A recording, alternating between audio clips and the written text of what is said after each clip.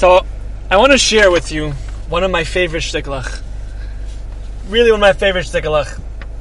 So, the three Yeshiva guys sitting around the table, and invariably, especially if they're Yeshivish, one of them's going to say, you know, if three people eat together and don't say Divrei Torah, it's ki'ilu they're eating from Avodah Zarah. To which his friend will reply, oh, you just said Divrei Torah, you just said halacha, so we're now good. Now this halacha may be commonly thrown around, but in fact it's a Mishnah in Pirkei Avos. And it's said by none other than Reb Shimon Bar Yochai. It's just a little bit in Yana D'Yema. Now, here's my question. Pirkei Avos is a special link in the Messiah of Klal Yisrael, where Tanam relay fundamental concepts in Yiddishkeit to us. And usually the ideas they convey were concepts that they especially felt were important to give over to the next generation of Klal Yisrael. Now, as far as Tanam go, we are familiar with the basic life story of Reb Shimon, perhaps even more than your average Tana, we know of his teachings. Now, just one side point. I didn't mean average Tana, like average. Like in, is he your average or brilliant or not so brilliant in regard to Shidduchim, which you shouldn't answer that question. But I meant like your average Tana. That means all the Tanaim are great, but I mean average to the knowledge of their life stories. But anyway, we know Reb Shimon, his story of his life, and a lot about him. So why did Reb Shimon choose this halacha to be his yesod that he passed down to us in Pirkei Avos? Other Tanaim have given us approaches to life, while Reb Shimon, known for his spirituality and holiness, tells us a rule to keep when we're eating. So first we have to try to understand the essence of Reb Shimon, at least in regard to Teiras HaNigla. Right? We did talk about this actually in Secrets from the Revealed, about how all throughout Shas there's discussions between Reb Shimon and Reb Yehuda, in like Davar Shein and Mischavin, and things like that. Now, without getting into the entire sugya over there, we did talk about it. It boils down to whether one judges a person based on his intentions or on his actions. Now, this may sound familiar, because it was actually the debate between Reb Shimon and Reb Yehuda regarding the Romans, Reb Shimon Bar Yochai and Reb Yehuda Bar Eloi. Okay, so now we were reminded, or for those of you who only listening to this one, not to listen to the other one, we see that the basis, the essence, Reb Shimon says the essence of what you do is based on your lave. What you're thinking in your heart when you do it, that's the action. That's how the action's judged. But before we get to our question, let's just take it one step further.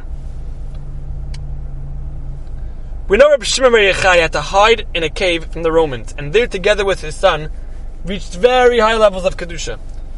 After 12 years, the two came out and were unable to tolerate anything mundane. Chazal tell us that anyone Reb Shimon or his son looked at burst into flames. So at some point, the heavenly voice commanded them to return to the cave, where they stayed for another year. Now, upon exiting the cave, Reb Shimon's son Elazar was still burning what he looked at.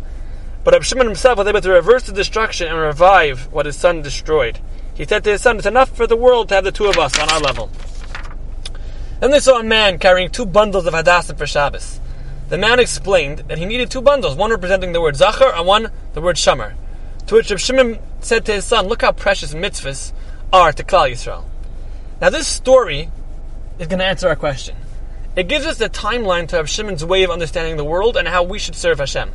Because first, Reb Shimon comments regarding the Romans, that all the Romans did is worthless because they had the wrong intentions, right? Davar she'ein mischavin is not a malacha. And if the Romans build bridges to collect taxes, it's about tax collecting, not about doing favors for anyone. He then goes into a cave for 12 years. It comes out on such a spiritual level that he can't tolerate anyone who doesn't seem to have the proper intentions. If he thinks they're doing something mundane. If he thinks it, he just calls down din on them. Then he goes back to the cave for a year to bring this special level of Kedusha down to the world.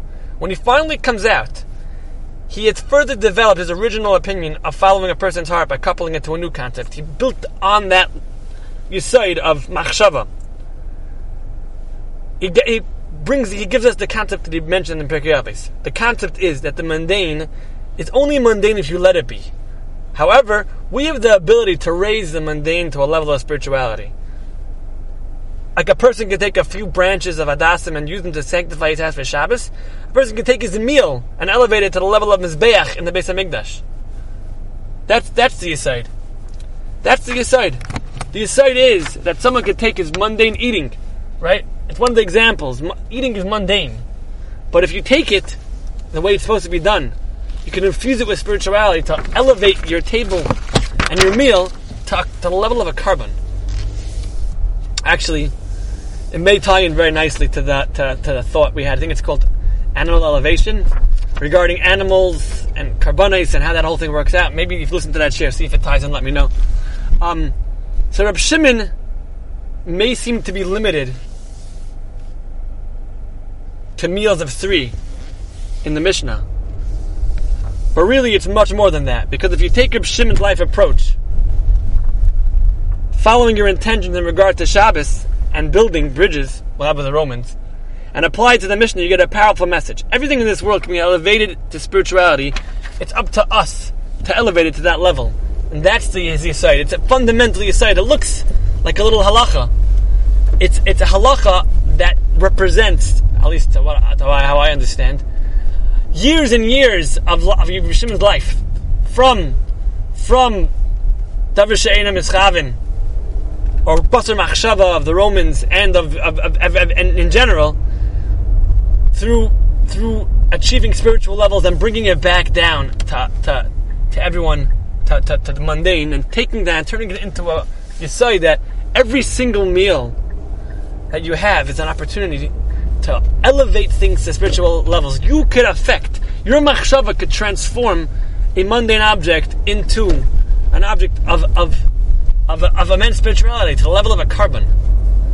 That level of taking your lave and using it, that's his Yesod. That in every little bit of life you can mamish make a major spiritual impact.